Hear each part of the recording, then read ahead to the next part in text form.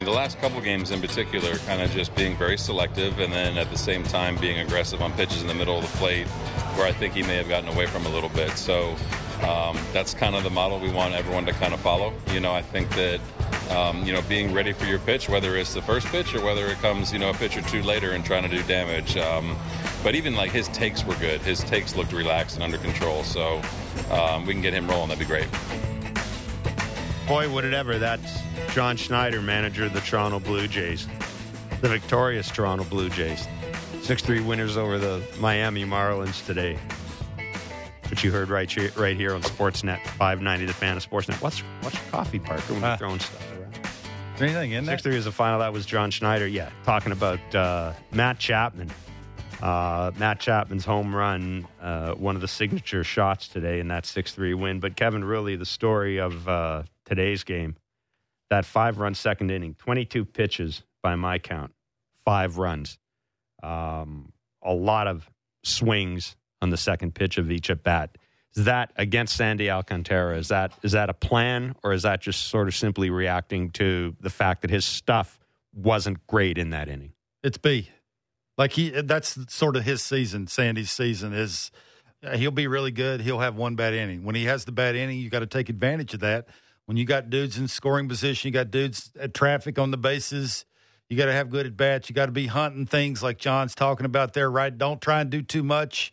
He hangs you a slider. It's okay to hit a single to make the center fielder move a little bit to his left and have to hit the cutoff guy. It's okay to do that. And, the Chapman thing, that's a big deal, especially if Vladdy's going to continue to look like Vladdy's looking, like chasing pitches and not being able to get into hitters' counts, right? It's the 1-0. It's okay to be 2-0. 2-0 on the season. He's hitting .571. Probably a pretty good opportunity there to get frisky on balls down the middle. Sort of simplifies that. I don't want to go 3-0, so I'm going to attack thirds. I'm not going to try and nibble. I'm not going to try and go make the perfect pitch. I'm not going to try and throw you the perfect secondary pitch. I'm going to hunt the middle of the zone if I'm the pitcher because I don't want to go 3-0. But for him to be able to not allow the pitcher to do that, the Chapman thing's a huge deal. And, there's been rumblings that they've had sort of, the Brandon Belt thing is a big deal, I think, with Chapman having conversations about, we have heard things about the little side meetings of, simplify it, have a little bit of fun, right? Be who you are. Hunt your pitch. You get your pitch because you're a pretty good hitter. You're going to hit baseballs hard. And I just like the whole part of it. He looked like today he's having fun. I know people roll their eyes. They're big leaguers. You're talking about? Yeah, they're making tons of money. They should always have fun. No, when you've had a slump as long as Matt Chapman's had, you ain't having fun no longer. And I just think that's a big deal, right? It's like even when he struck out, he knew right away, you could tell. As soon as he took the bad swing, when he was walking from home plate to the dugout, he knew exactly what he did wrong. But he had to go and check in the iPad just to make sure. I'm not sure. I didn't see that. I know he did. He ran to the iPad when he hit the homer. He was hunting that dude with that iPad, thinking, I see you. Can I see what it looked like? What pitch it was? Yeah, look. If it's as long as he's hitting homers, hitting balls hard, taking balls down the middle, hitting them doubles to right center, more power to you. All right, let's run through this a little bit. That was the first home run for the Blue Jays in 4 games. They won the series, by the way. Took 2 of 3 from the Marlins. They have an off day tomorrow. Then the Oakland Athletics are in town. The Jays had 11 hits. Bo Bichette was not in the lineup today because of a sore left thumb, which he injured on last night. We talked about it on Blue Jays talking that first at bat, first plate appearance. And John Schneider said today that, look, we're not sending him for x-rays. It was a 12-10 start. John Schneider essentially said if it was 7 o'clock, there's a 7 o'clock start, there's a pretty good chance that he'd be in the lineup. Yeah. It's the first time Bo's missed a game this year. It is. It's the 7th game, only the 7th game. Keep the 7th game he's missed since 2021. Like, this guy plays every day, so we'll keep an eye on that injury. But the reason I mention that is in his absence, the Jays got 11 hits. Only one Jays regular didn't get a hit. Any guesses to who it is? Yeah, that's the dude that can't get to the 2-0 count. 0 for 4. Yeah, and also, if you think otherwise, that they plan these lineups out in advance, no Bo Bichette and no Dalton Varsho. That's all you need to know. To think that they don't plan these things out weeks in advance, knowing what's going on, knowing that series wins matter right now because of where you're at in the standings, and not having Bo. We're at that point. And now you don't have Dalton Varsho either just because it's a day off and you want to give it to him. Stop thinking that. Like they've planned this out already, and good for them that they showed up. They had the big inning. I said this to you forever. When you're facing good pitching, you're not going to string together inning after inning of complete at bats and score bunches of runs. Your starter's going to have to be good enough to allow your lineup to have a big inning. Yeah, there was still the sort of the requisite sloppiness today as well. I mean, we've seen that from this team. The bunt with Heineman getting picked off. Espinal, you talked about the positioning on a relay throw. I mean, they hit into a couple of double plays again and sort of ruined their opportunity to maybe build up, or I should say add on against Sandy Alcantara. But, hey, it's a 6-3 win, and my friend Mr. Barker's right. At this stage, it's about winning series. It really is. You're not going to win the AL East. The AL East is gone. You got no chance of winning the AL East. Sweeps may be hard to come by, too, because of what you just mentioned. Right. They're not getting the bunt down. The dudes that are at the bottom of the order that are supposed to do that, right? It's the little things. It's being doubled off on a line drive to shortstop when you're on second. Like, that is just the most high school stuff. Yeah. That when you're on second base and you see a low liner to an infielder, freeze, go back. Heineman, you're not a fast runner. Yeah. Station to station, because of who's coming around in the order, is okay.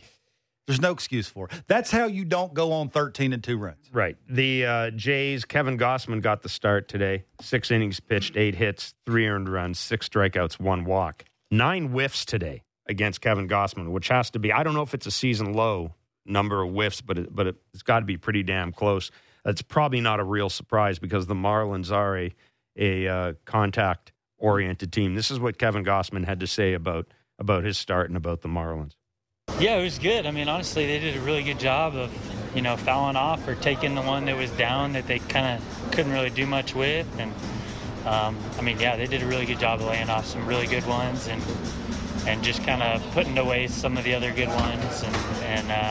They really made me work. And, obviously the first couple innings went pretty quick, but, I don't know if it was the fourth or the fifth,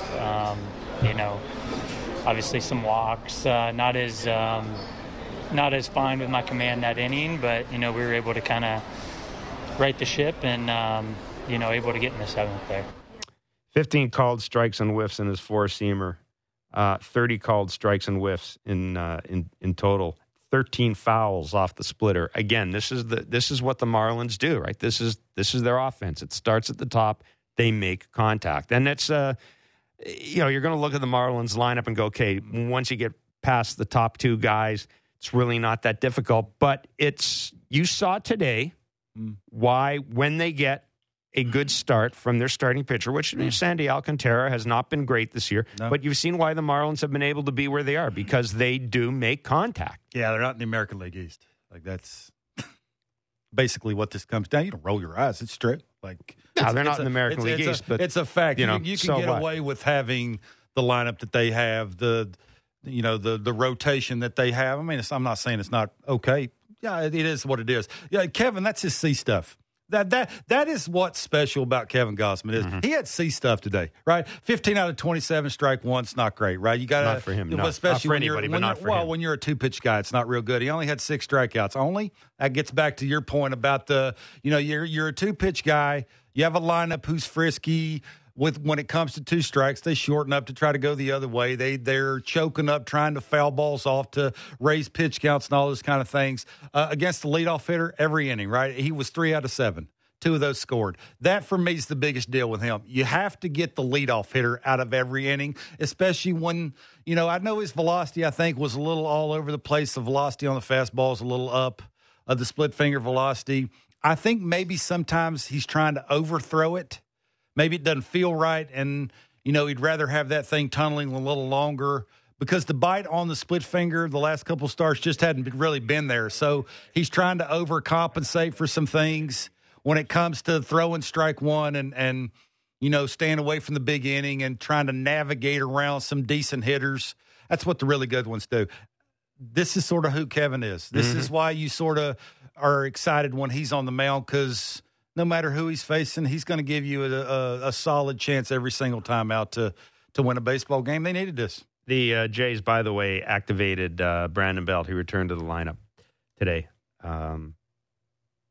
And we talked about the Jays' lack of offense. I found this stat not alarming. It kind of, I think, sums everything up, because we've talked about how it's not like the Jays are at the bottom of every offensive category. In point of fact, they aren't. They've got some good offensive numbers, but it's just not translating into runs. Kevin, May 24th to June 20th, so going into today's game, they had the third lowest runs per game in the majors behind Oakland and Kansas City. And St. Louis was close by. St. Louis, I would argue, maybe the most disappointing team in baseball this year. That's and right, Pittsburgh around there as well. So, but there you go. That just reinforces that.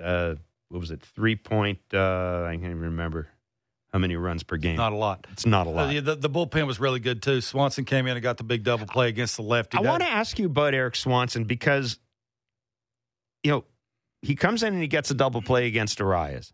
And we've seen this with Eric Swanson. At the start of the year, Eric Swanson, other than Jordan Romano, was their best reliever. He had John Schneider, Pete Walker. They had total confidence in him. He's had a few hiccups here and there. Yeah, it's a long season. It is a long season. Today he comes in and gets Arias with the splitter. I don't know what to make of Eric Swanson. We talked about this a little bit off the air. I can see now why the Mariners were reluctant to use him in the postseason last year. I just get the sense that there's not a lot of consistency there. Whenever you see Kevin Gosman's fastball velocity at, say, 91 or 93, is his split finger any good? Not really. Not really. You've got to have Swanson's sort of the same way, right? He's a 93 guy. You're facing really good lineups, really good hitters. The velocity's a big deal, because especially in the postseason you're talking about. They know you're a two-pitch guy. The lineups are in the postseason because the lineups are really good. Right. And they make Deuce throw quality pitches. With all due respect to the Marlins, you're not seeing a Marlins lineup in the postseason. Well, Rise is really good, right? But lefties are 749 against Swanson, which is a big deal. The split lefties are hitting 143. That's why John did the last couple of days. He was pulling all the right strings. Like, it was just everybody he went to, whether it's a pinch hitter, whether it was the guy out of the bullpen in a certain situation, they were getting it done. His decisions with pinch hitting last night tilted that game in favor of the Jays. The bullpen today. Now, I found this really interesting. Trevor Richards gets the hold, pitches the 8th. Jordan Romano gets the 9th. Of course, Trevor Richards had been used as the opener. Not for me anymore. Well, I was going to say, this is what John Schneider said after the game about his bullpen. And I'm going to ask you if I'm reading too much into this. It's huge, whether it's Timmy yesterday, Trev today, back kind of in his normal spot. I thought Jimmy was good, Jordy.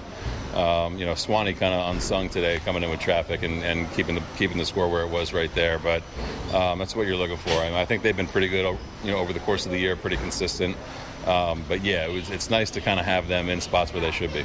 Does that not say to you that I do not want to see Trevor Richards open again? Yeah, it's not our fault that the quality of depth that the GM has given us is not real good, and I have to pitch one of my better high leverage arms in the first 2 or 3 innings of a baseball game. And here's the thing about, I ain't putting words in his mouth, but that's what I was reading. No, exactly. And here's the thing about, because I know there are people out there saying, well, Trevor Richards was a guy that people were looking to get rid of last year. They really didn't care if he made the team in spring training. He wasn't talked about. But this is the thing about relief pitching, right? It's moody. It is. It's moody. And you got to take advantage. When Trevor Richards is in this mood, you got to take advantage of that. And you know what? You keep taking advantage of it until the rest of the league catches up to them. Then you've got to make a decision on that. But that's what I took from that is Trevor Richards. Let's just think about this. Let's just think about what I'm about to say. Trevor Richards is one of the most important pitchers in this team right now. That says a lot about a lot of things. That says a lot about where the bullpen is. That says a lot about where your rotation is. But it is a fact. He faced 3, 4, 5 in the order today, in the 8th inning. Yes. He threw 13 pitches. He threw 7 changeups. He had 6 swings on 7 changeups. Yeah.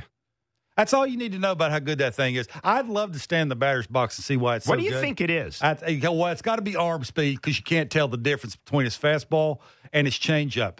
He throws hard enough with the velocity on the fastball to make the 10-mile-an-hour difference between the fastball velocity and the changeup velocity make the changeup that much better. Now, I know what I do with him because there's no way he's going to make me look like he makes a bunch of good hitters look. I'm going to scoot closer to him.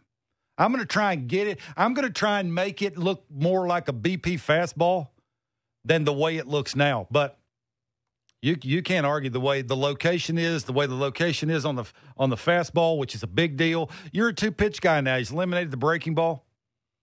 The location on the fastball has to be really good. They have to respect that. The velocity elevated to lefties has to be really good. They have to respect that.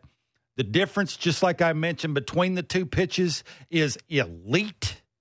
And the arm speed, obviously, again, I've never stood in against him. Boy, I'd love to, just to see what it's like, because it is elite. He makes really good hitters not look really good, which will tell you all you need to know about what the changeup's like. So, yeah, I'm not going to put words in John's mouth, but you read between the lines.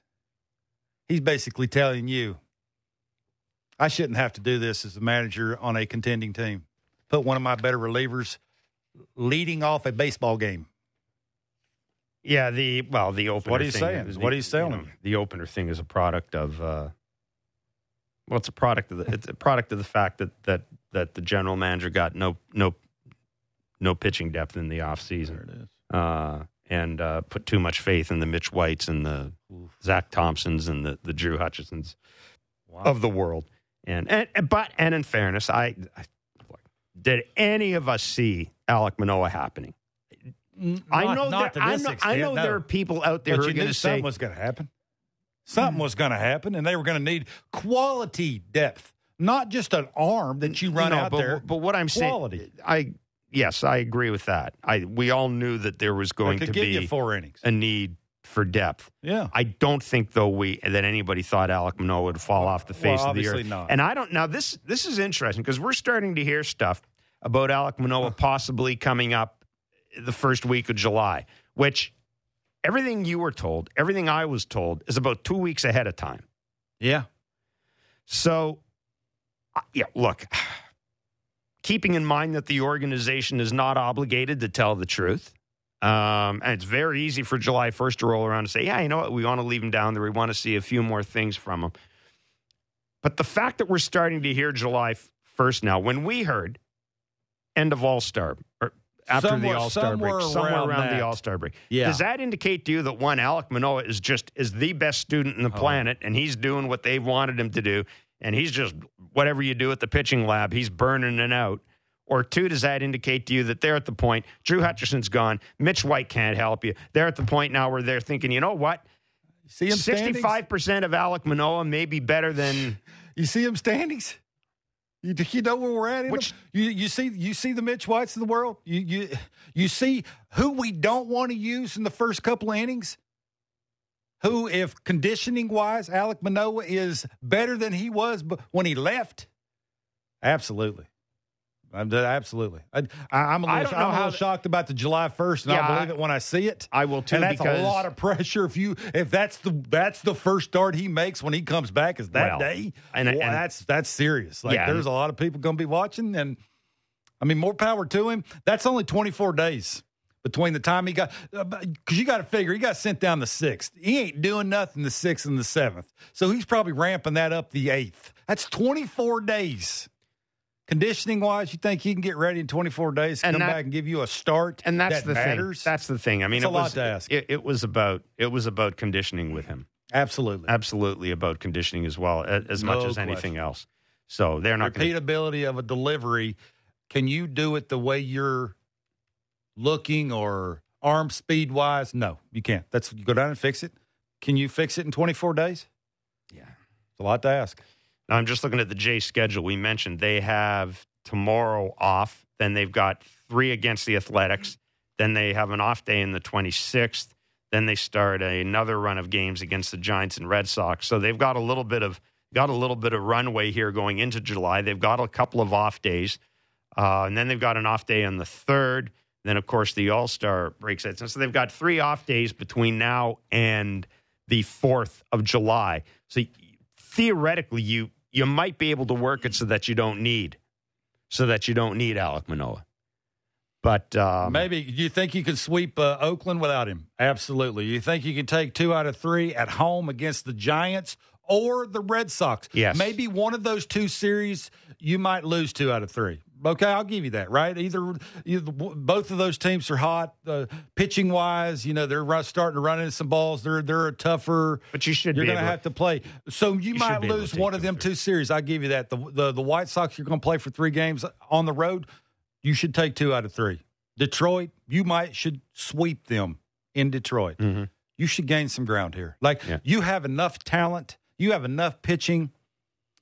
You have enough urgency now knowing that if I got to punt the game, that I have to pitch one of my better relievers in, I'm going to punt that to throw him in those 2 games that mattered the most. I'm going to try and win series. Because, again, Jeff, we just mentioned they won today, but they didn't still play a clean game. They didn't get bunt down. They got doubled off. They couldn't execute a cutoff. You got a good defender that's playing shortstop for your everyday shortstop who is going out too far. It's baseball 101. And you ask yourself, how do you go on 13-2 runs? You probably can't do that. So this is what I'm saying. If you got it right now, Trevor Richards is one of your elite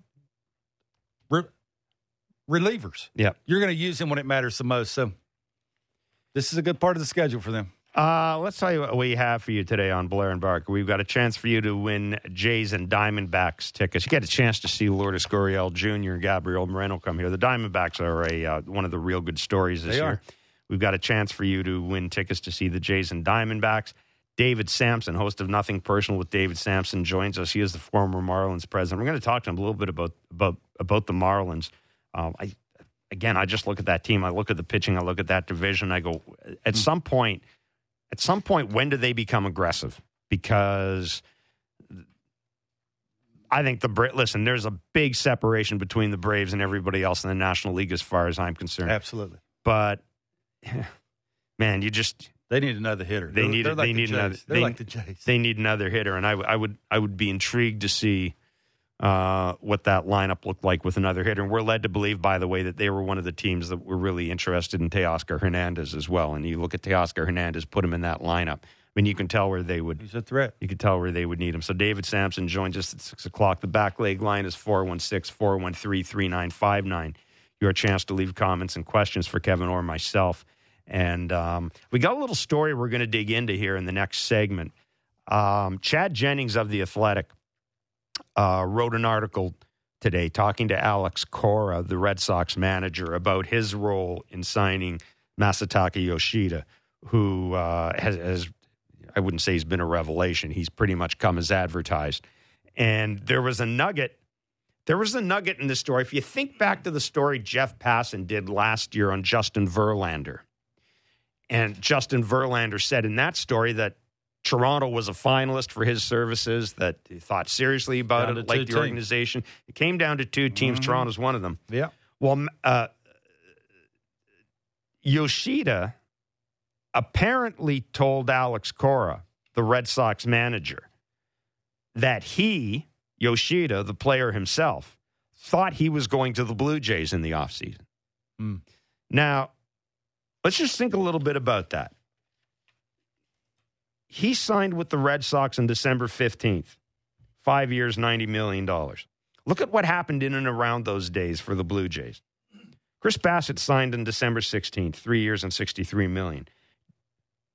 Dalton Varsho was acquired on December 23rd in the trade for Gurriel and Gabriel Moreno. Now, again, I don't expect anybody at the Jays organization to come out and say, nor should they come out and say, well, we had this deal and it fell apart. But Kevin and I have spoken all along, and I've said it all along. You have said it that a I've lot. I've looked at the Blue Jays lineup. I've looked at their lineup and the payroll, and I said, there's no way that's what they chose. There's no way they chose a lineup where Brandon Belt was going to be the cleanup hitter. With all due respect to Brandon Belt, there's no way. There's no way that the first meeting of the offseason, the Jays said, you know what we need to do? That's the final piece for a championship. That's the final piece is Brandon Belt. Yeah. So this might explain a little bit, right? Like you kind of put some things together here. If the Jays had signed Yoshida, would they still have had the money to sign Bassett? We know that they signed Kevin Kiermaier after the Teoscar Hernandez trade, and they've said that the money saved from Teoscar Hernandez went to Kevin Kiermaier. See, I think there's a way that you could have worked this so that you could have had Yoshida, Kiermaier, and Springer as your outfield. Then either you get Bassett signed, or if that doesn't happen, you still got your trade chips. You've still got Moreno and Gurriel, and maybe use them to get a pitcher. It's fascinating. And look, trades that aren't made, they're always fun to talk about. So we're going to take a little deeper dive into that when we come back. It's Blair and Barker, the post-game edition on Sportsnet 590 The Fan and Sportsnet. Big guests and bigger opinions on everything happening in Leafsland. Real Kipper and Bourne. Be sure to subscribe and download the show on Apple, Spotify, or wherever you get your podcasts.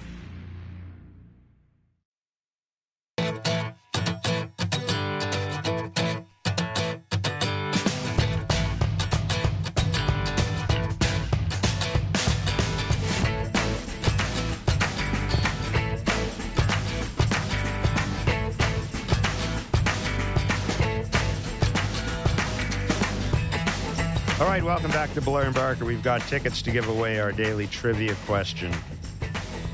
David Sampson joins us as well. The back leg line is open, 416-413-3959. You're awfully chipper, too. That's because the Jays won. The Jays are coming off a 6-3 win over the Miami Marlins. More fun talking when they win. Taking the series, taking 2 of 3 games in that particular series. So just before the break, we talked about this a little bit. Chad Jennings of The Athletic has an article on the growing relationship between Alex Cora and Masataka Yoshida. And this is a paragraph in the story that kind of got, that kind of got our attention. And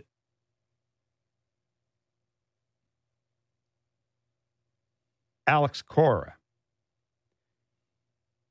earlier this year, was trying to guess which team was the runner-up for Masataka Yoshida. And this is from Chad Jennings' article. Cora said he tried earlier this year to guess which team was the runner-up in the Yoshida sweepstakes, but Yoshida again surprised him by saying that he thought he was going to end up with the Blue Jays. Yoshida's left-handed bat would have been a nice fit in the Toronto lineup, and it wouldn't have made things any easier in the American League East. Quote, I'm glad that it was us, Cora said. Obviously, he's been the best all-around hitter in the Red Sox lineup. He leads the Red Sox in batting average, OBP, and OPS. It was... I mentioned that it reminded us a little bit of Jeff Passan's article last year where Justin Verlander comes out and says that the Blue Jays were a finalist for his services when he was a free agent. And, you know, as I said, it's you can never really tell what's real and what isn't. It's entirely possible that Yoshida's agent said to him one time, hey, you know, Toronto also liked you. So therefore, in Yoshida's mind, Toronto was the runner-up. But as we said, when you look at what happened in and around the day that he signed, right? Yoshida signed on the 15th of December, 5 years, $90 million. He makes $15 million this year.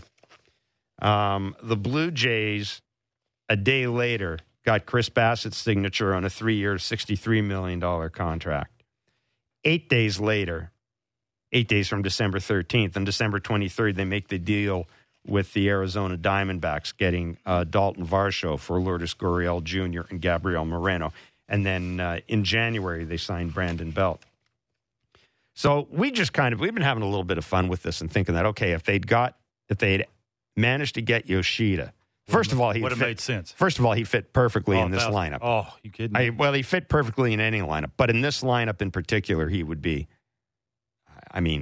Springer, Yoshida, Guerrero, Bichette, or Springer, Yoshida, Bichette, Guerrero. However you want to square it, would probably be would probably be your top four.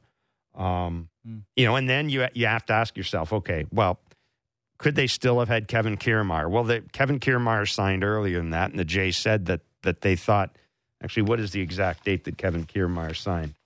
Kevin Kiermaier signed on December 15th, the same day that Yoshida signed with the Red Sox. So either maybe Yoshida was going to be the guy they were going to get instead of Kiermaier. I tend to think that because the Jays have said they landed Kiermaier with the money they saved for Hernandez, trading Teoscar Hernandez, maybe you could have got both those guys still, and then you have Kiermaier and Yoshida in your outfield. Going into the offseason, you were thinking to yourself, well, you needed to make up for Teoscar Hernandez's 25 and 80. Yeah. And you wanted better defense in the outfield. And you wanted to be able to move George Springer to right field. Yep. Those two things could have been done easy. Yep. By putting Yoshida in left field, Kiermaier in center field, and Springer in right field. Like, it makes and if you still total sense. If you still want, you can acquire Brandon Belt. The difference is you're not bringing Brandon Belt in and saying he's my cleanup hitter. Yeah. All of a sudden, you're bringing Brandon Belt in as a guy who can give me a lefty bat off the bench.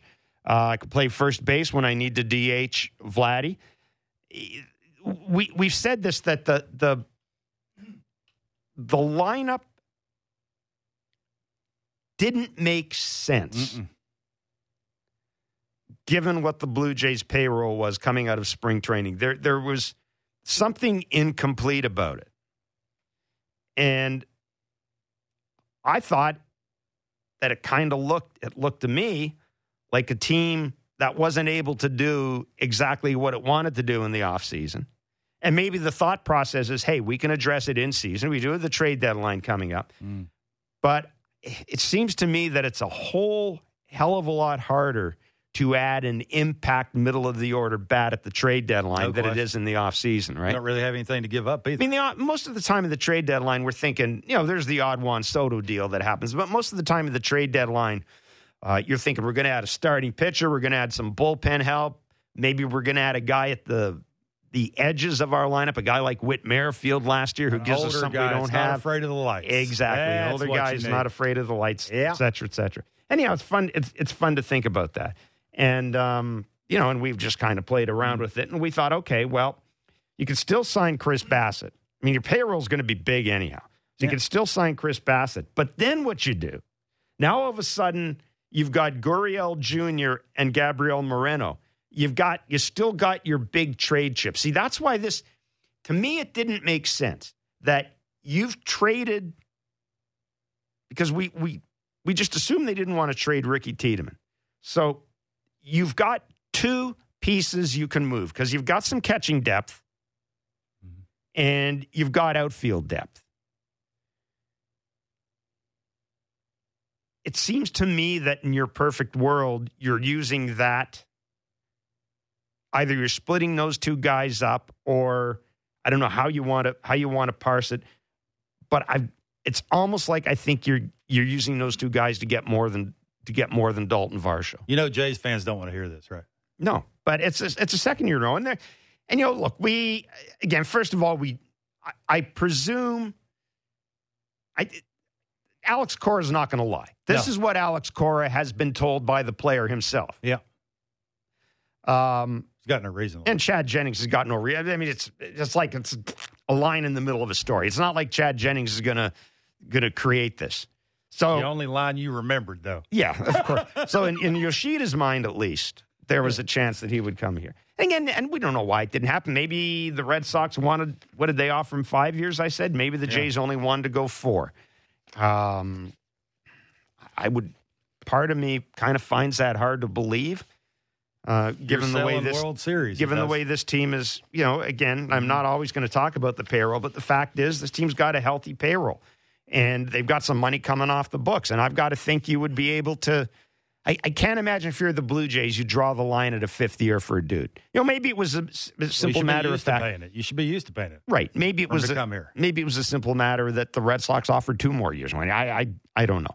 I mean, the guy that would be intriguing to talk about this is Chaim Bloom, the GM of the Red Sox. I'm sure he had an idea of what was going on here. What do you think? But hey, I was just kind of was kind of fun. It was kind of fun to think about that. To think about.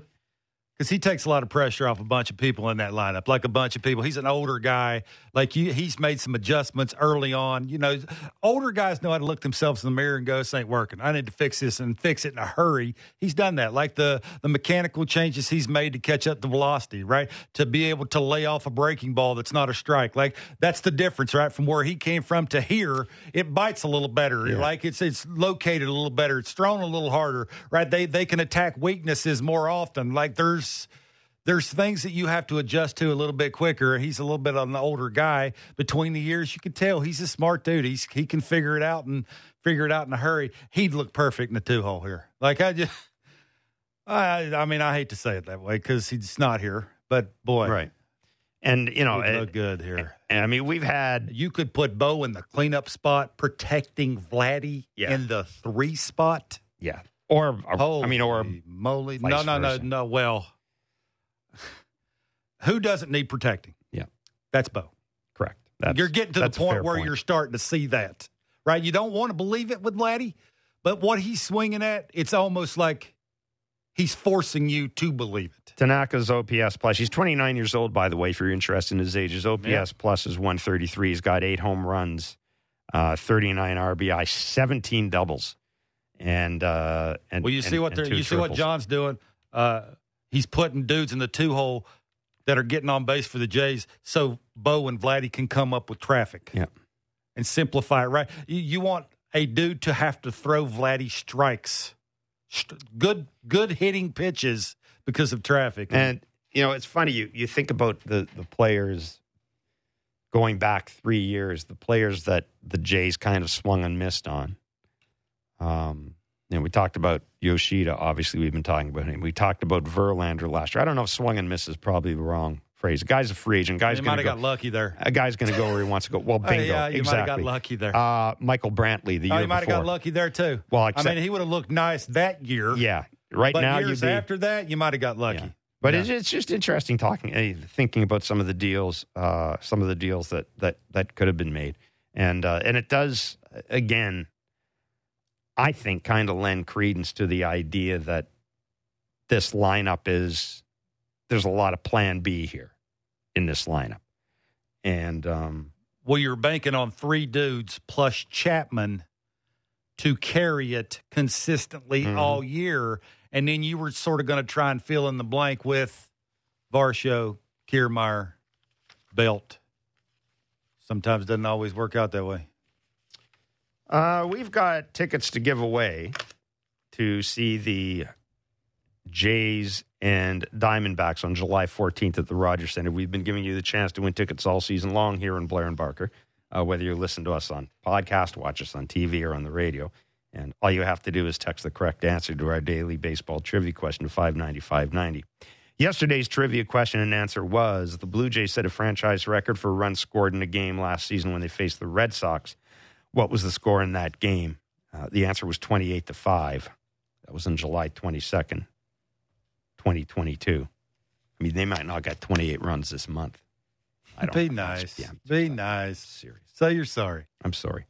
Today's question, as I mentioned, is to win tickets to see the Jays and Diamondbacks down. I'm sorry. From the they won 2 out of 3. From the bottom of my heart. They faced good pitching. How many runs they score? It doesn't matter. They faced good pitching. 8. It was really 2 really tough right-handed pitchers in a row. They won both of those. 15. Half 16, full. 17. Be a glass half full guy.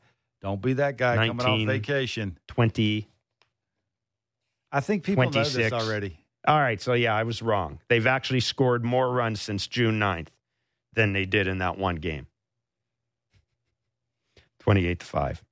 Today's question, as I mentioned, is to win tickets to see the Jays and Diamondbacks down at the Rogers Center on July 14th. I just wanted to do that for... It's amazing I'm still a nice person. I just wanted to do that for accuracy's sake. It is amazing, huh? Which D-backs player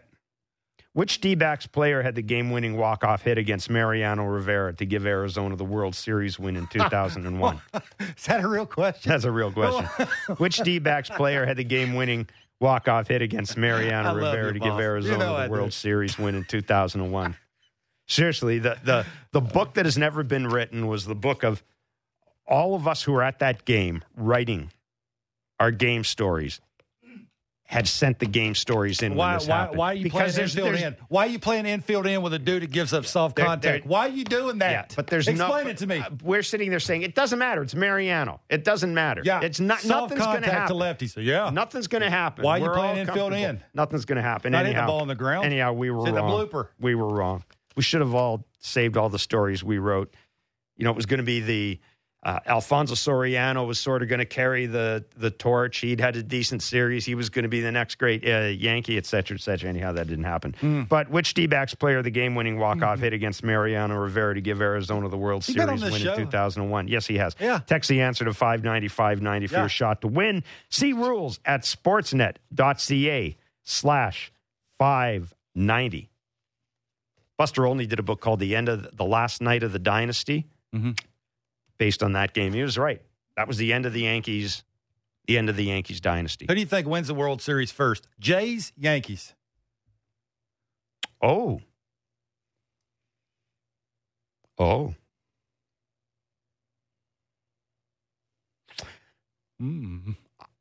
an easy answer. No, because the Yankees are old. That's why. Yeah. They're old, and they're easy to pitch to. That's kind of a dumb question. It is not a dumb question. It is not a dumb question. It's the Yankees and the Blue Jays were picked by many, maybe one in this room, to get to the World Series this year. I don't know who'd be dumb enough to do that. That's a great question. He's older than me. I don't know. This is going to sound really good. I'd take the Yankees. Yeah. No, I can't. I can't. The Yankees they're a year away from being, but they're the Yankees. Yeah. It's not an easy answer. And Ohtani's going to be out there. He is not coming to the Yankees. Yeah. He'd have a better chance of going to the Rangers before the Yankees. Oh, that's a fact. I will go this way then. I'll turn it on. Don't say the Orioles. I am. I was going Orioles, Jays, and Yankees. Orioles. Who wins first? I'd go with Jays ahead of Yankees. You would? Just 'cause I feel like being a homer. I don't know if my heart's in it. I would pick the Orioles. If you give me an option of the three, with the way the Orioles are and the money that they haven't spent next and what they can spend next year, I'm going to go with I would go with the Orioles. But it's a very intriguing conversation. It is, and I still need to see that Orioles ownership would be committed enough to go out and add that guy at the trade deadline. I think they'll have to, or no free agent will want to come there. I think they'll have to this year. I mean, why wouldn't you? They'll have to. No, but I'm saying if they you did last year. Why didn't they last year? They were a good team last year. No, because it's different this year. Because last year it was, oh my God, they can't be this good. This year it's, this is a team that's even better than they were last year when they were pretty good. Mm-hmm. And if you hit the trade deadline and you're the Orioles and you're in second place and the Red Sox and the Jays are behind you, you got to add something at the deadline. You have to. We'll see. And the thing is, you've got so many. You are literally never going to be in a bind financially because you got another wave of dudes like Jackson Holiday coming up. You're going to have four guys on your roster making peanuts. 4 everyday guys, maybe 5 everyday guys, position players making peanuts for the next 4 years. You didn't answer the question. The Orioles. But you mean the Yankees and the Jays? That's not my question. The Yankees and the Jays, it's a great question. It's a dumb question. It is not, because you don't have an answer. That's why you think it's dumb. All right, I'm going to go with Jays just because I need an answer to it. Why? Why'd you pick the Jays? I have no idea. Who's going to win a championship first, Leafs, Jays, or Raptors? The Raptors have already won. Leafs. But from this point on. Leafs. Raptors don't have a superstar, and the Leafs can't get out of their own way. How's that? How's that? I don't watch hockey, but I've watched enough. It's time for Between the Lines, brought to you by Bet Rivers. Oh, I think I have an answer. It's a whole new game. I didn't prep for this. Of course not. I didn't prep for this. So what's new? Well, I just didn't. I didn't prep for this. But on the other hand, I didn't prep for last night either when I nailed the. I knew what the answer was going to be. Over on outs. It's a better show if you don't agree. I nailed that. Outs for ye of little faith. Put my money on Yusei. Something I never, ever thought I'd ever do. Put some money on Yusei Kikuchi. I talked to the right people that said the leash was longer. Well, anyhow. Mr. Boffo, what are you going to entice us with tonight? What am I going to what am I going to you keeping score now? What am I going to what are you going to ask? How are you going to get me to part with my hard-earned cash? And it is hard-earned, and I don't make enough of it to do any of it. Why, you make more than me. And it is tough to get you to part with it, too. Great point. That is a great point. Yeah, you still want to lunch one time. Go ahead. But anyways, the Yankees and Mariners are doing battle tonight at Yankee Stadium. The game will be on Sportsnet. Castillo on the mound for Seattle. Burrito for the Yankees. Over-under set by Bet Rivers is 7 runs. Will the total go over or under 7? Yankees. I'm going to go under. I'm going to go under. What, do you have a reason? No, just because I'm going under also. Why are you going under? Castillo is really good in Yankee Stadium. Seattle has scored the 4th fewest amount of runs on the road in Major League Baseball. There's 2 reasons. It probably won't happen. They'll probably score 15 runs apiece, but Castillo is really good. He's really good in Yankee Stadium, and the Seattle Mariners don't score runs on the road. Mariners disappointing to you? Absolutely, because of their pitching. And because they were yelling and screaming about they went out and fixed the offense. Dudes are going to hit homers now. The outfield offense was going to be better. Yeah. Expectations are a different animal, right? Bigger disappointment, Mariners or Jays? Vladdy and the Mariners. Not the Jays.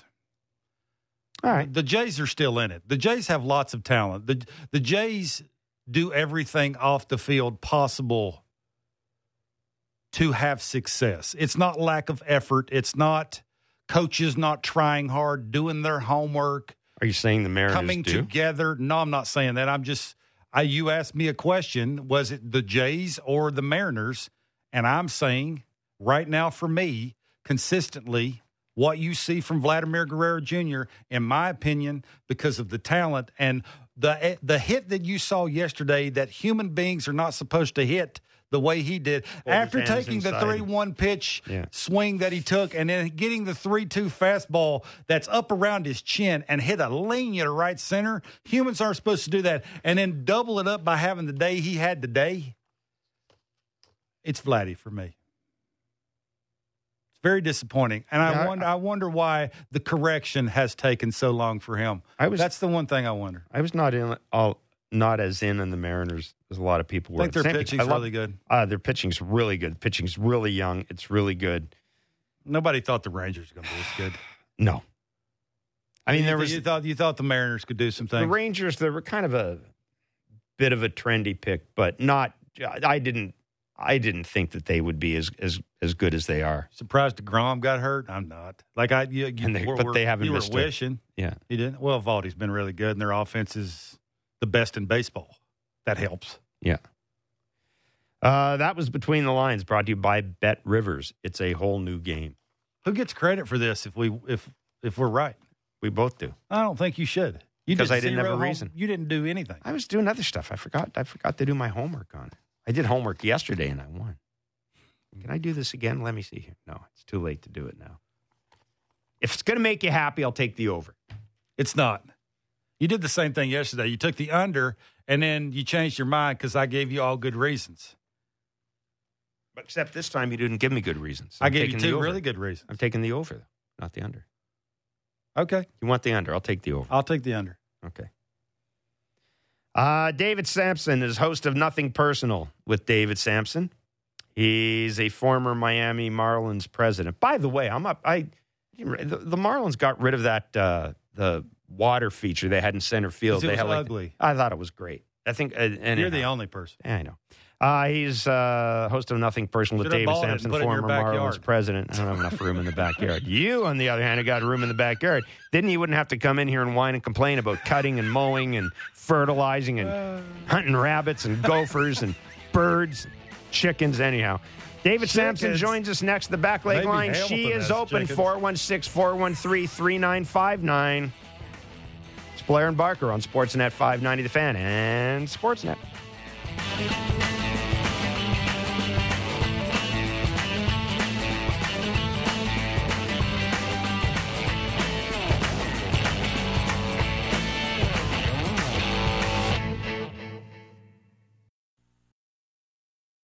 covering the Raptors in depth like no one else. The Raptor Show with Will Liu. Subscribe and download the show on Apple, Spotify, or wherever you get your podcasts.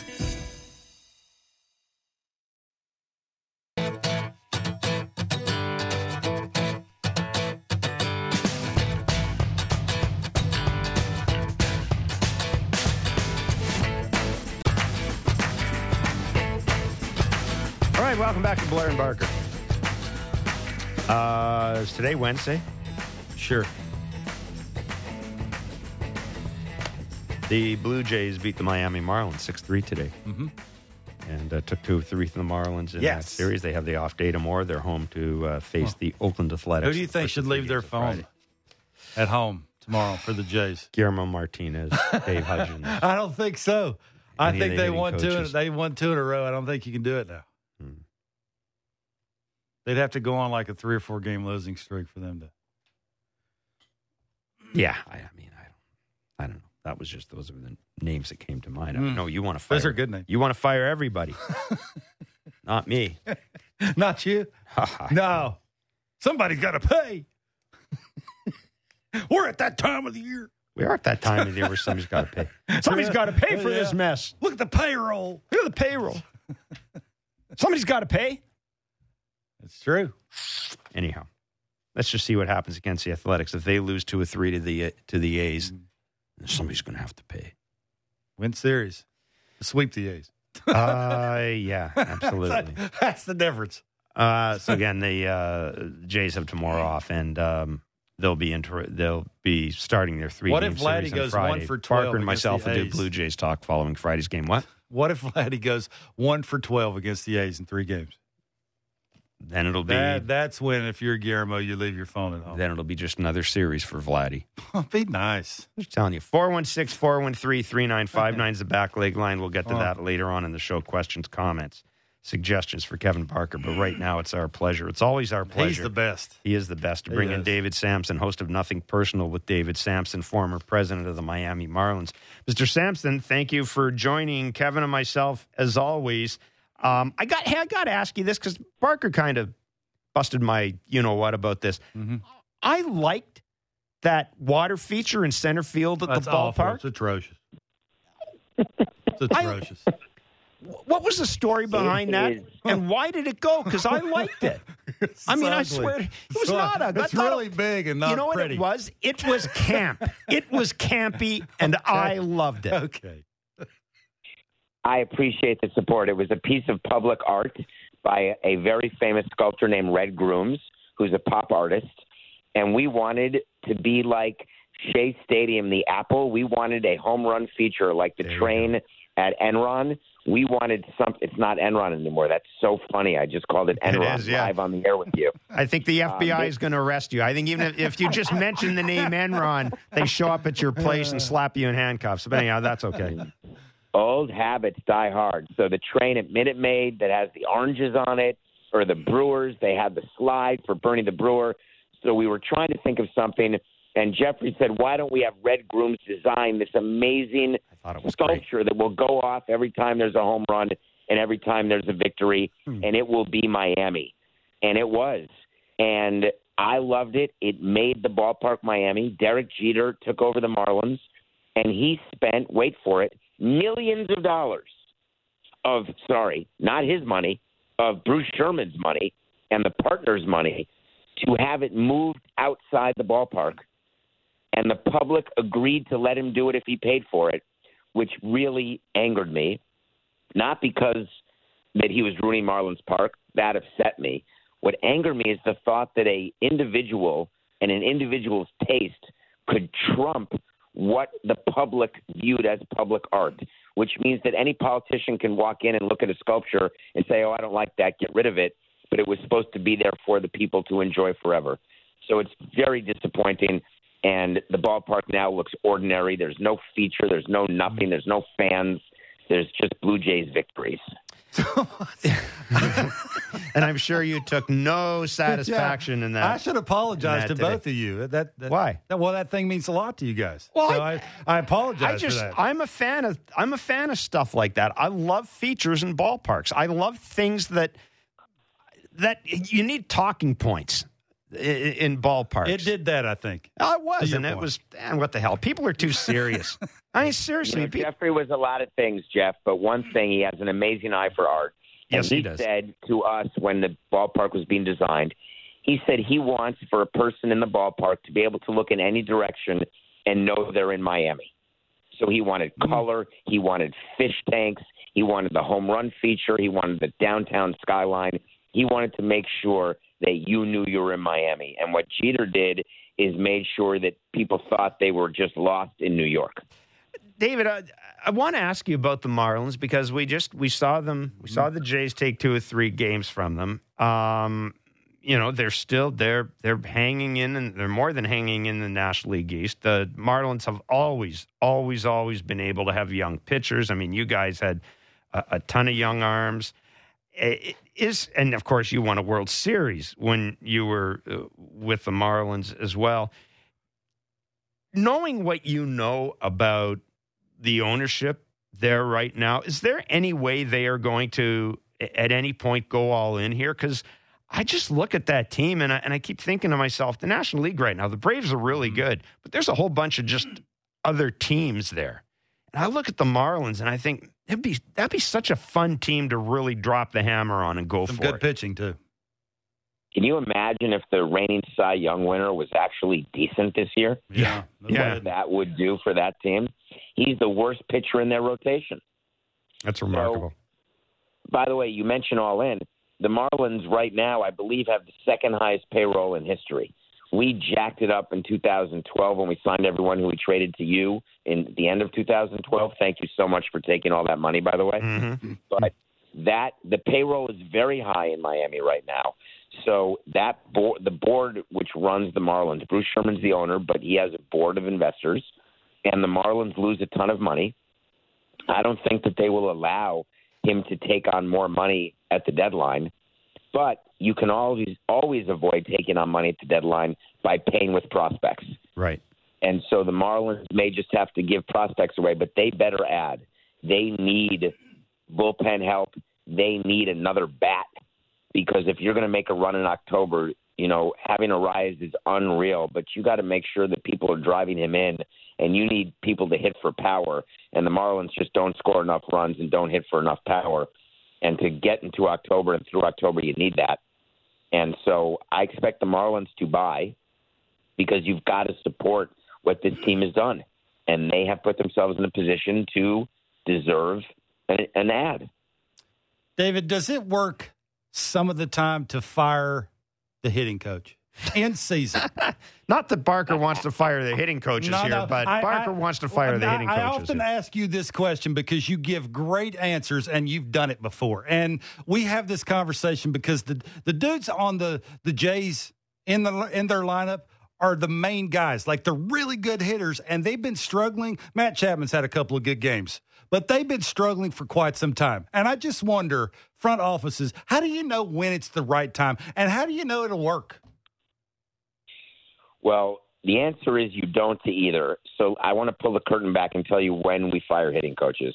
When we see enough players underperforming and we view the hitting coach as not actually working as hard as the hitting coach needs to work, or that players have regressed because the hitting coach is doing things with the players that is getting in their head, or it's making their approach different, or they're not prepared enough for a particular game. Remember, the job of a hitting coach is to prepare the hitters for each series, to go through the opposing team's pitching staff, to go through approach, to go through situational hitting. And we'll sit with the hitting coach and say, listen, why are our guys striking out this much? We got to get the run in from third base under 2 outs. What approach are we teaching these kids that we start with the minor leagues and then bring it up through the system and do it at the big league level also? So it's one approach that you want throughout your minor league system that you want to happen also at the big league level. And if your big league hitting coach is not a fan of the approach that you have in your system, or is not effective at communicating that approach, and you have underperforming guys, then go ahead and fire them. What if your best hitter is flying in family members to try and fix him? That's a Tuesday. That is irrelevant. It is. Truly. It's not a big deal. No, everyone's got hitting guys on the side. You'd be surprised. Owners listen to their landscapers sometimes about who to trade and who to sign. It's you just get used to that. Pudge Rodriguez, our World Series year, left the team, and we said he was leaving for personal reasons. But the truth is that he was leaving to go work with his personal hitting coach. And he was in a slump, not playing well, and he did that and came back and still wasn't playing well, but started hitting eventually. But players like doing that. They have a comfort with their own hitting coaches. That is totally normal. That's why I ask you. It's a great answer. It is a great answer. Yeah. There was an interesting little item in the Athletic today talking about Alex Cora's relationship with Masataka Yoshida. And in the middle of the article, Alex Cora says that he'd been trying to figure out which team almost signed Yoshida instead of the Red Sox. And again, it's just a line in the article, but he says he was surprised to find out that Yoshida told him that at one point he thought he was going to the Blue Jays. Now, the reason I mention this is because we've been saying for a while now that given the payroll this ownership group is carrying, I cannot for the life of me think that at any point in their planning for the offseason did they say, you know what, it'd be really good? It'd be really good if we could have Brandon Belt as our cleanup hitter. And I've always thought that this lineup was incomplete. So maybe, and again, nobody's confirming or denying this. Maybe the agent told Yoshida, hey, you almost ended up in Toronto, and he's putting 2 and 2 together and coming up with 5. But the reason I mention this to you is that would have been a significant move, and his signing ties in with a bunch of moves the Blue Jays made, signing Bassett a day later, signing Kiermaier, trading Varsho 8 days later, things of this nature. How quickly do front offices pivot, David, when a player falls through? Like, I would presume there's so many people in this front office. I don't think they're going to sit there and say, we're going to put our eggs in this entire basket. Clearly, I'm hoping somebody's got a plan B or a plan C. But how hard is it for a front office to, quote unquote, pivot off a guy you really zero in on? Here's the interesting point is that sometimes the pivot is the mistake. And I want to just briefly talk about the Giants, if you don't mind. Absolutely. The Giants were going after Judge, and it didn't happen. Then they pivoted immediately to Correa. Didn't happen. And then they did the Boris Conforto signing and got him for like 2 years, $36 million, like they had a hole in their pocket that they had to spend the money. The biggest issue I have with the pivot, and I'm guilty of it, what happens is you identify a free agent, you have money in your payroll for that free agent, and if that free agent, you don't get him for the number that you are comfortable with, or if the player doesn't want to play for you, whatever the case may be, it is very common for teams to then have their backup list, which is what you're saying is plan B or plan C. My issue always was we would pivot to a plan B or plan C so quickly, the way Toronto did, that you don't give yourself a chance to breathe. It's like being left at the altar and looking for someone else the next day because you're so worried about being alone. And that's how teams act. But there's always players available. There's always the next guy, always a time to spend money. So it's not a coincidence what you're saying happened. They had money set aside for it, and then they reallocated the money immediately. Given your ownership setup with, you had an owner in Jeffrey who was really personally vested in the team, huge baseball fan. Was it hard? And I've got to think that Jeffrey probably wanted to be involved in these things. Was it hard to get him to pivot off something? No, because we did it from the beginning. He loved it. That's all he did was pivot, right? Okay, we'd true. be up with him till 2 a.m, where he'd say, if this doesn't happen, what about this? If that doesn't happen, let's talk about this, this, and this. It actually was mind-numbing, the amount of pivoting he did, to the point of it not being realistic and being a pain in the neck because we all wanted to go to sleep. And he didn't, he wanted to have meetings on Christmas Day, New Year's Day, and Hanukkah because that's how interested he was. But we were very nimble because it was just him and me. That was the chain of command. What's interesting about the Blue Jays is I don't know exactly where permission is or what the levels of red tape are for getting extra money or special money, which is what we did sometimes to sign a player, which was above budget. We'd go to Jeffrey, he'd answer in 3 minutes, and then we'd make an offer. And I don't know how nimble the Blue Jays are. David, let's talk trade deadline. I'm curious to know, front offices, when they start looking at the schedule and going, okay, they're hypothetical, saying there's 20 days left before the trade deadline. If my team goes, say there's 20 games, say they go, I'm just throwing out a number, say 15-5, that's high, but say 15-5, I'm going to do this. Do front offices do that, right? Is there a number that would tell you, okay, if they go above this number, we're sort of going to go all in. Whatever all in is, if they go below that number, we're going to do just enough to say we did something. Does that happen? It's not nearly as sexy as you're making it out to be, because if you say 15-5 and then you're 14-6, you'll say, 14-6 is close enough. Yeah. So it's not so binary. And what we do in the beginning of the season is we actually budget. There's a line item for deadline acquisitions. So we'll plan for that in advance, but we'll also have an understanding if we're not hitting our revenue numbers that we may have to adjust our payroll down or take money out of the deadline acquisition budget and eliminate it in order to balance the budget if the owner does not approve the higher losses. So you are planning that from the beginning of the season, and you are letting the team decide for you whether you're going to use it. In other words, does the team deserve help like the Marlins do right now, or does the team sort of not deserve help?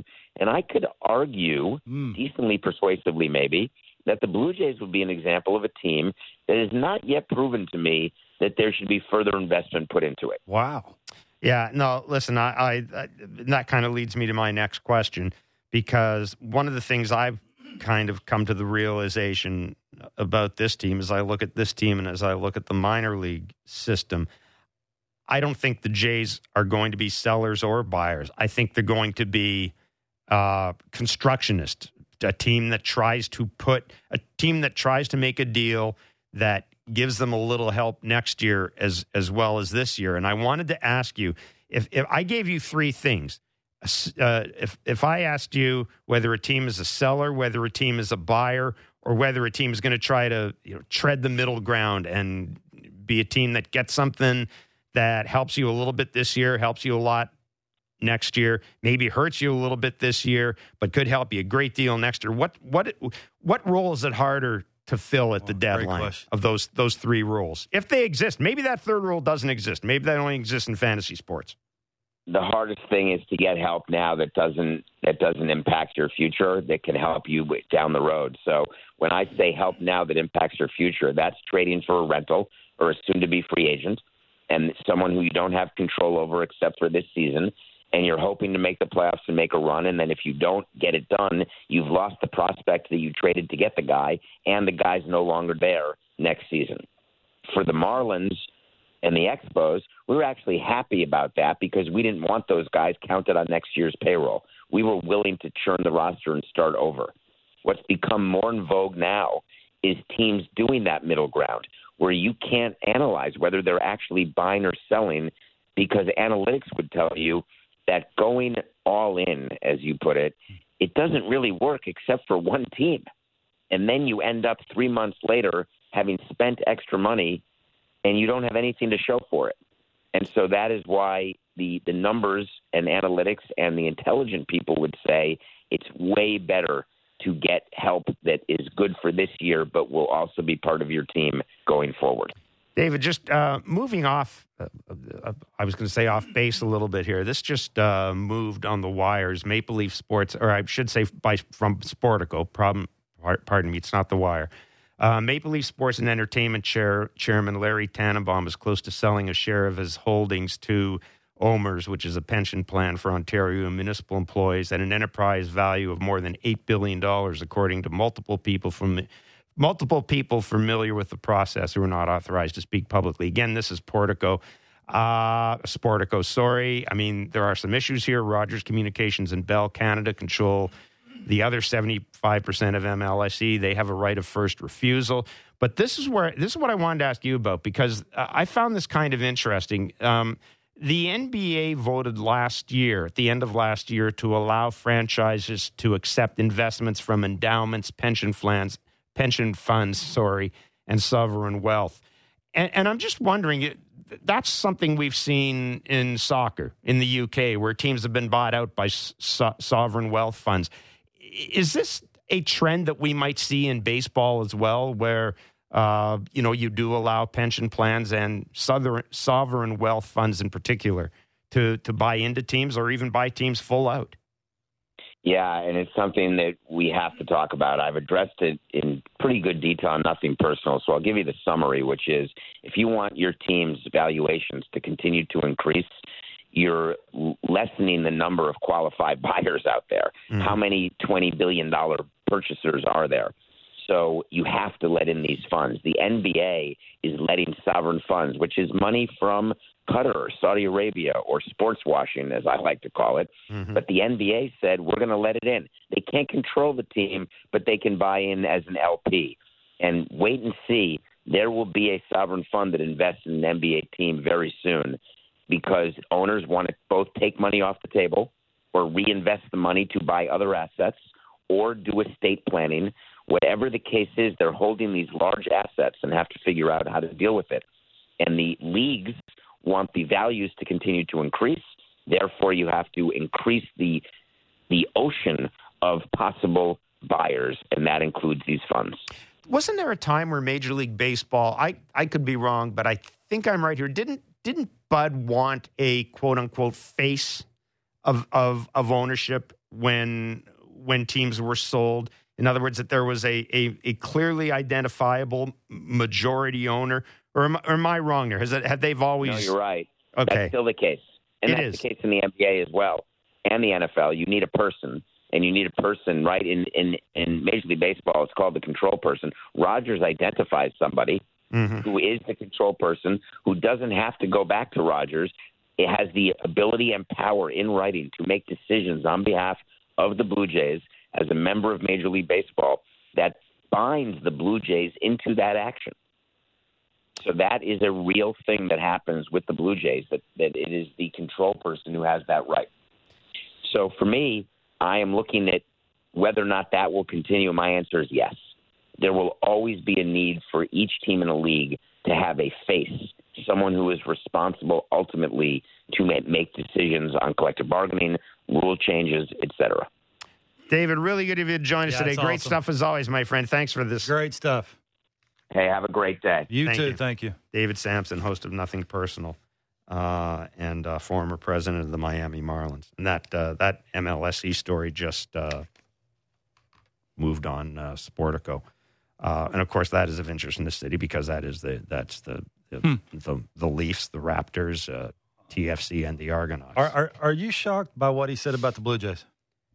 No, I mean, we've talked about this off air, and I think I've said this on air. I mean, this team has to win with Vladdy and Bo. It's got to win a World Series with Vladdy and Bo. That to me is what this is all about. I look at this team and I just think there are too many questions. There are too many things have happened that I don't think you can cure at the trade deadline. Now, if Alek Manoah comes back and is Alek Manoah of last year, that could go a long way in changing my mind. I'm almost at the point now with Vladdy where I'll take what Vladdy gives me this year. I'm not writing off Vladdy, saying trade Vladdy or anything like that. No. I am saying no, I don't sign him to a long-term contract. I think that's gone. That train left the station a while ago. But yeah, I think this is a team that needs to, and Addison Barger's healthy again, playing at AAA. I have no idea what's happening with Ricky Tiedemann. Orelvis Martinez. Those are three guys that I think will need to play important roles for the Blue Jays in the next couple of years. And I need to know where they are before I figure out what I'm doing at the deadline. I do know this. If I am Ross Atkins, I might be looking at doing something like trading Matt Chapman in return for a piece that I can use next year. Because, Kevin, I don't have a cleanup hitter next year. A couple no, things. no, let me finish. I don't have a cleanup hitter next year. That guy's not around right now. I'm going to need to add another bat at least next year. Pitching, I should be okay. You know what? I'm okay if Manoah comes back. Manoah, Barrios, Gossman, and Bassett. I got 4 guys. I'm set. Pitching, and I know every year you're going to say you never have too much pitching. I'm done with the starting pitching. I'm not adding to the rotation. I got enough there. Mm-hmm. I'm not going into the trade deadline looking to add a Mitch White or I'm done with that. Those are my guys. Those are my pitchers.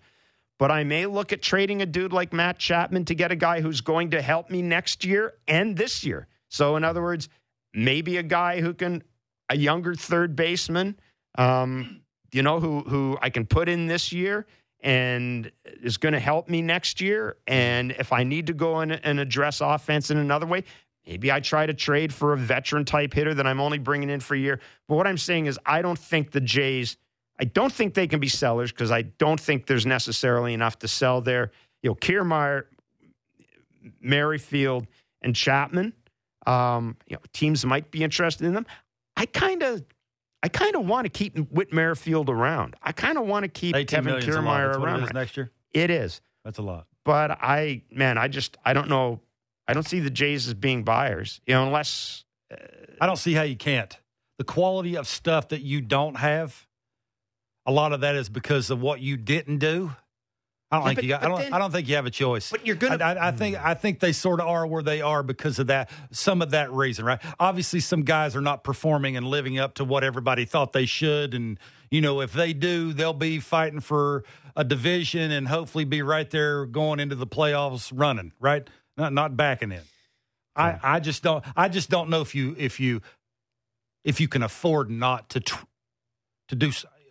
Like you can't bring another Mitch White in here at the trade deadline. Let me ask you. And sell that to your I'm not always a big fan of that clubhouse thing, but let me ask you got this. A top 5 hitter on your team.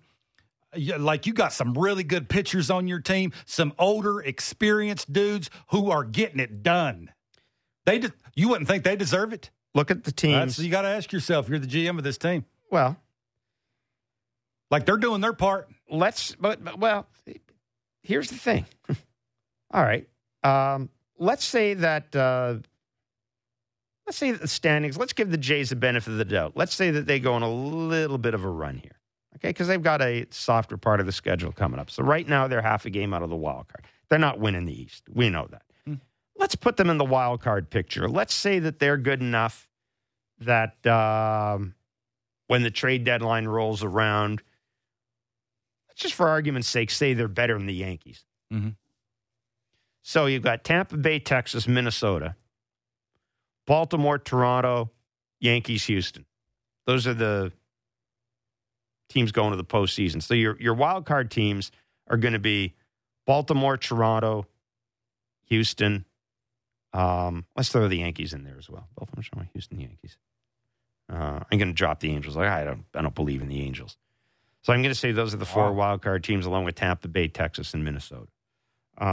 Ask yourself if you're the Blue Jays against those teams. Think you can go on a run? Who of those teams can you beat? Tampa Bay, Texas, Minnesota. You should be able to beat.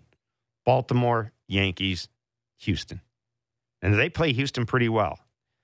But the thing I will say is you've got the pitching. Again, you got the pitching. You've got this rotation. I'll take this rotation in a postseason series. How do you win games in postseason? Pitching and defense. Pitching and defense. Well, you just said it.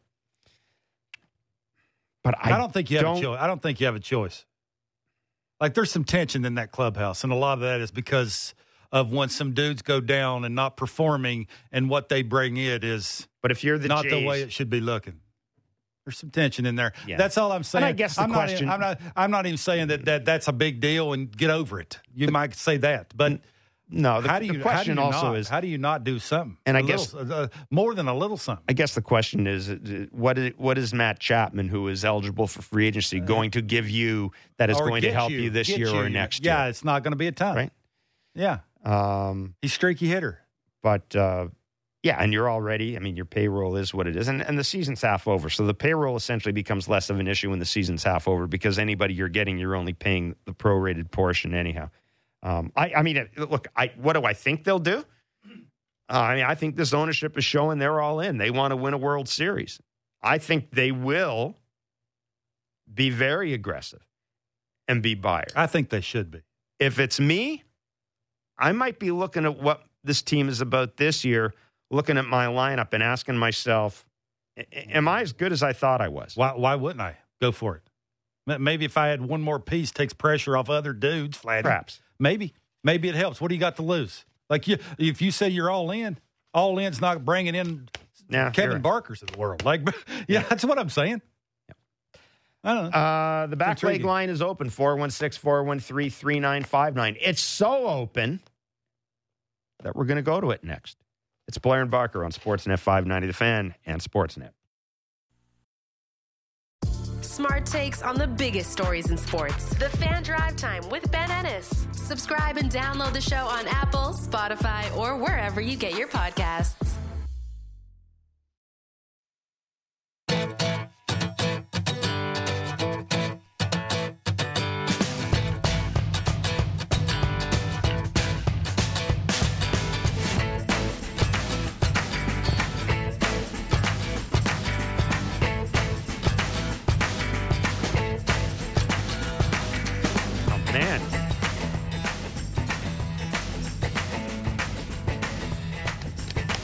No Blue Jays baseball tomorrow, but we'll be on from 5 to 7.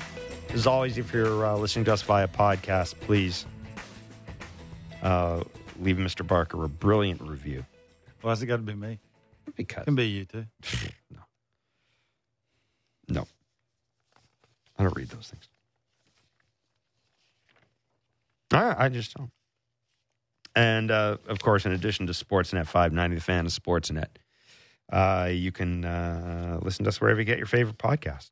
Our podcast is usually downloaded pronto, very fast at the end of the show, because I know when we move from 10 to noon to now, that there are people saying, well, I can't get the podcast because it's a podcast schedule is different. Well, you can still get it. Just listen to it at a different time. We try to be forward-thinking, talking about that Larry Tannenbaum story in MLS. We try to be forward-thinking and advance things. Anyhow, 416-413-3959 is the back leg line. And it's open 24 hours. We have... one person that does it. No, generally there's 3 or 4 people that stay around here 24 hours a day. He really enjoys it, too. Yeah, he does. The highlight of his day. And we collate the calls. We put them together in alphabetical order. We edit them. We check the sound levels, and knowing full well that at the end of the day, even though you don't get a cash prize for having your calls picked or any type of award, not even a T-shirt, the fact that you have our undying love and respect, yours, means a great deal to you. Daryl in Mississauga, for example. Prior to today's victory over the Miami Marlins, the Blue Jays have not been hitting the last couple of days. Now everyone's saying about throwing the manager overboard. When does the hitting coach or the pitching coach face any heat on their future with the ball club? What? Thanks, and I'll hang up and listen. The pitching coach? What is going on around here? Yeah. The pitching coach isn't going to face any heat because the team isn't hitting. The last time I checked, the pitching's pretty good. Pitching's pretty good. Alek Manoah is there. We don't. Okay, let me just. I'm going to say this right out. We're never going to know the full story about Alek Manoah's issues. No, we just aren't. We just aren't. That's just the way it is. So I don't think you can blame anybody for what's happening or what had happened with Alek Manoah. You just can't. Sometimes stuff happens. Because I know people were saying, well, if Pete Walker was such a great pitching coach, why did that happen with Alek Manoah? Well, the same reason that Robbie Ray won a Cy Young Award with Pete Walker, because stuff happens. I'm just going to leave it at that. The hitting coach, we've talked about this. I always have an issue with this because working beside Kevin, I've basically come to accept that the hitching coach is the dude who soft tosses to you, and when you need help, you go to him, and hopefully he's got some kind words for you, and then he soft tosses to you again, and you figure the way out of it. There it is. Analytics has changed everything about the way baseball's managed and coached now. We've talked about, well, I mean, we're only kidding when we say that there's literally 4 people in the dugout who have something to do with hitting. That doesn't include the dude who's the best hitter in the dugout, Don Mattingly. I'm sure he's got a role in it, but he's not there as the hitting coach. He's not there as the hitting strategist. Exactly. No. If it's me, I'm looking at this organization. I've got Victor Martinez as a special advisor. I had Dante Bichette as a special advisor at one point, and everybody seemed to like it. Oh, and by the way, Santiago Espinal will tell you that when he went back down to Florida this year, one of the people he spoke to was Dante Bichette.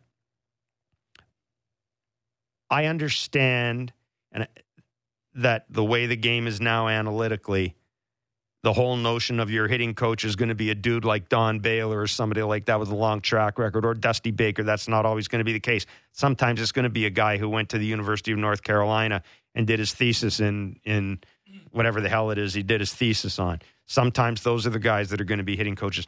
That's just the way the baseball world is now. But, Kevin, I think we're on the same page. I would like to have a voice in the dugout like a Victor Martinez who can go, yeah, I mean, I've been there. I've been there. Maybe not a month long. But I've been there. But I've been 0 for 20. Yeah. I know how to get out of 0 for 20s. Does Guillermo know how to do that? And I don't need. And here's the thing: I don't need an iPad to show you how to get out 0 for 20. This is how I did it. Now that doesn't mean it's going to work. It's not. Again, it's not like the hitting coach isn't the offensive coordinator. Right? The hitting coach doesn't go up and say, "Guys, you know what? Let's go up and score 5 runs in 22 pitches today. Swing at the second pitch every time. Hot on 3. Break." They don't do that. It doesn't work that way in baseball. But your point is well made. I've said this. I've covered enough teams that sometimes somebody's got to pay the price when something happens. And their stages are usually fire the coaches, fire a manager, fire the GM. Experience There's 3 matters. stages. It does matter. I think it does, you can mesh everything together, but when it hits the fan, and I can walk up to a dude that says got 300 big ones in the show and say, when you were stinking and couldn't hit a ball for tee, what did you do to get out of it? Well, maybe Bob and Penticton could be the hitting coach because he watched some video on Vlad lately. Awesome. And he seems to have picked something up. Nice.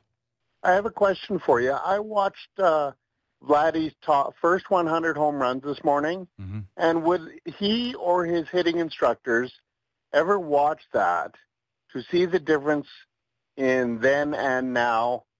In particular, what I saw was his hand placement up by his helmet with very little movement when he went to swing and hit the ball. Just checking. Thanks for your help. Talk to you soon. Ciao. I'll say this. It'd take you a lot longer to watch his first 100 home runs than to watch the home runs he's hit this year. Be nice. Sorry. Or the ones he's hit at home. I mean, good for Bob to go back and watch all 100 of those. I see what you're doing here. I see. Can't sneak cheese past a rat. Does he? Boy, sometimes you hope not. It's it is amazing that you're starting to hear less from the people that are struggling about mechanics than you are about what they're swinging at. That's a good point. It is amazing the last the last week and a half. Listen to what Matt Chapman talked about last night. Did you hear anything about mechanics? My foot's not down on time. I'm late with my backside. My rotation's not very good. Yeah. My hands are not driving down and through it. Nope. I need to get a better pitch to hit, something that I like, that I can do maximum damage on. Didn't say any of that other stuff. It's just I'm sure that when you swing, Vladdy, at a 1-0 slider that's on the black, down and away from a righty that throws 1 billion miles an hour, your hands will move probably too much trying to get it back up to catch point of contact out front, to create backspin, to get the ball in the air to right center field.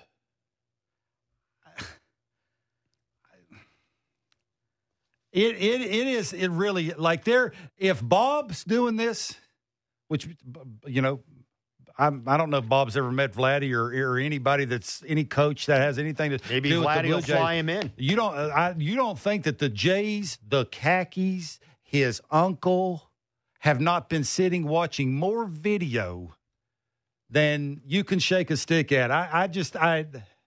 Again, if you watch today, Jeff, you watch at what he swings at. And thinking that intent to do damage, you walk to the plate, you have one thing to tell yourself. What can I swing at with the intent to destroy that baseball? And we are still operating under the assumption that the wrist isn't an issue. I've been told, I've asked 9 different people. 9 different people have told me he's healthy. All right. You know the answer I get? I mean, he's still hitting the ball hard. You know what the answer? Yeah, 113 mile an hour double play. You know what the answer I get is? He's playing. Brent in Victoria. Brent. Love the show. Just looking for your insights into love the outfielders as well, but some insights into why Varsho at 5'10" often gets the center field spot when Springer and Kiermaier are both fence jumpers at 6'2", 6'3". Anyway, thanks. Keep up the good work. Go Jays. I think it's an easy answer. I think Varsho's younger. And he covers a lot of ground. Runs better routes. George Springer is a better right fielder than center fielder. And quite frankly, they're trying to keep George Springer on the field until the end of the season. Yeah, you really don't want George Springer using his 6'2" to climb the wall and make a catch. That screams. And George Springer's, I gotta say this, he's a better right fielder than he is a center fielder. I just don't think there's any doubt. You can tell that. Running routes, you can tell he's comfortable. He's happy out there. He hits the cutoff guy more there. Yes, like he doesn't leave his feet as much in right field, which means he gets better jumps. You know, he had better placement before the ball leaves the bat. Like everything looks better. Optics and of this just is being a better outfielder is better in right field than it is in center. The numbers will bear out that this is the best defensive outfield in baseball right now. It is it's being used. No question. They're really good. But I thought about this, and Brent, thanks for the call, because I thought about the things that we talk a lot about Ross Atkins' moves in the offseason. Well, what were the goals in the offseason? Well, the one goal was to improve the defense. That's been done, clearly. Put Springer in right. Second goal was to get more. Get Kiermaier. Yeah. And Varsho. The outfield defense is much better. It's much better. The second thing was we talked about, hey, got to get innings out of your starting pitching, because every team that was in the postseason last year had one thing in common. Yeah. They got a ton of innings out of their starting pitching. Bango. You're getting a ton of innings out of your starting pitching. Even with Alek Manoah stinking, you're getting a ton of innings out of your starting pitching. I feel I need to mention that, because we talk all the time about the GM didn't do this, the GM didn't do that, the GM didn't do this, the GM didn't do that. The GM did succeed in 2 areas. He succeeded in 2 very important areas. Again, the lineup. I just wanted to throw that out there. That's all. Winston and Hawksville. Way to go, Jeff. Just wondering, now that Brandon Belt is back, what would you guys like the ideal lineup to be on any given day? They seem to be jumbling it around a lot. I personally like to see Varsho hitting in the 2-hole for a little while here, move Bo into the cleanup spot, and Vladdy hitting third, and then I'd like Belt in the 5-hole to kind of separate the lefties, Merrifield hitting 6th, and then Chapman hitting 7. Yeah, just curious what your thoughts are. I'd love to have Yoshida hitting second, and then we can't do that. Sorry, I'm with the caller. I'll say it. Springer leading off, Merrifield or Varsho hitting second, depending on if it's a lefty or righty. Vladdy third, Bo cleaning Can I up. ask you a question? Yeah. Tell me the truth. What? Because of the way they're hitting and the way Vladdy's hitting, you don't think that if they were going to do that, they'd have done it already? I would move Bo to the cleanup spot. What are you waiting for? If they had any thought whatsoever on that, the caller's question is, what is my ideal lineup? And that's what I would do. That doesn't mean that it's, but you're asking me what I would do. I think it's about they want Bo up in the first inning. Well, great. Bo's been coming out in the first inning, and they haven't been scoring jack. Well, that's why they're moving around the guy in the 2-hole. Yeah. Well, maybe because the dude hitting cleanup now has not been doing things. You've been trying to play for the big inning. You know what? And you got a big inning today based on singles and doubles. Didn't get a big inning based on a home run. I'm just saying. So you're saying it worked? No. Who was hitting second? Merrifield. There you go. But I said, again, Springer, Merrifield / Varsho. I don't mind Varsho hitting second. And I understand. When he said, I did. It's okay. And I understand the idea that, your top two hitters are going to get the most at-bats, et cetera. I'm playing for the big inning. Yeah. Springer, Varsho, Merrifield, Guerrero, Bo, Belt. I've got a nice little lefty mix in there. I can throw Chapman after Belt. I don't know. Anyhow. How about Kevin Biggio? I just felt like mentioning Kevin Biggio today. How about Nate Pearson? Just felt like mentioning Nate Pearson. Hey, what's your point about Nate Pearson? What's your point about Kevin Biggio? Huh? Just saying. That's all. Just saying, too. You got yours? What's your ideal lineup? He's not here. I'd put it to you that way. Like with what they got now, again, we hate to keep saying this. That's a good point. But it's Vladdy. Like we hate to, because it's a lot of pressure. But it just, how much better would everything look around it? Like everything you would want to do, if his at-bats were better, you could do whatever you wanted to do. Absent 3 home runs on Friday, what do you need to see from Vladdy that suggests things are turning around? That at-bat he had the other night, where he pulled his hands in and drove the ball up the middle. That was good. That looked good. But what do you need to see? Because I don't think we're good. At this point, I don't think it's a matter of Vladdy's going to walk to the plate, hit 3 home runs in one game, the light's going to be turned on. Do you? I think it's got to be. Do you think there's a little more gradual? Yeah, I think it's all about counts. I think it's exactly the way it was today. You look at every single one of the at-bats he had today. It was about how do I get an account where I can have an educated guess of where this is being thrown. And I can get everything started in the right direction. And if it's mechanical, I can make up for that now because I'm in a count that they want to attack me and don't want to go 3-0. Like that. That's basically it. How do you do that? It's okay if it's 1-1. It's okay if I get ahead in the count, it's 1-0 because they throw the little 2-seamer in trying to get me to chase and get myself out, it's easy. Like everybody, you don't have to be a guru to see it. And and the catcher's telling you, you see it. He takes the first one that's like 6 inches off the plate, and the catcher gives him the fist pump and sets up in there again knowing he'll swing at it. He just can't help himself. He ain't going to move around in the batter's box. So that's out the window. So it's about counts. Okay? If I can't hit something right now, I'm not saying 2 weeks from now you won't be able to have more plate coverage than Bo Bichette, but right now you don't have that. So right now you got to split the plate in half, give everything in until 2 strikes, and you have to be better at quadrants.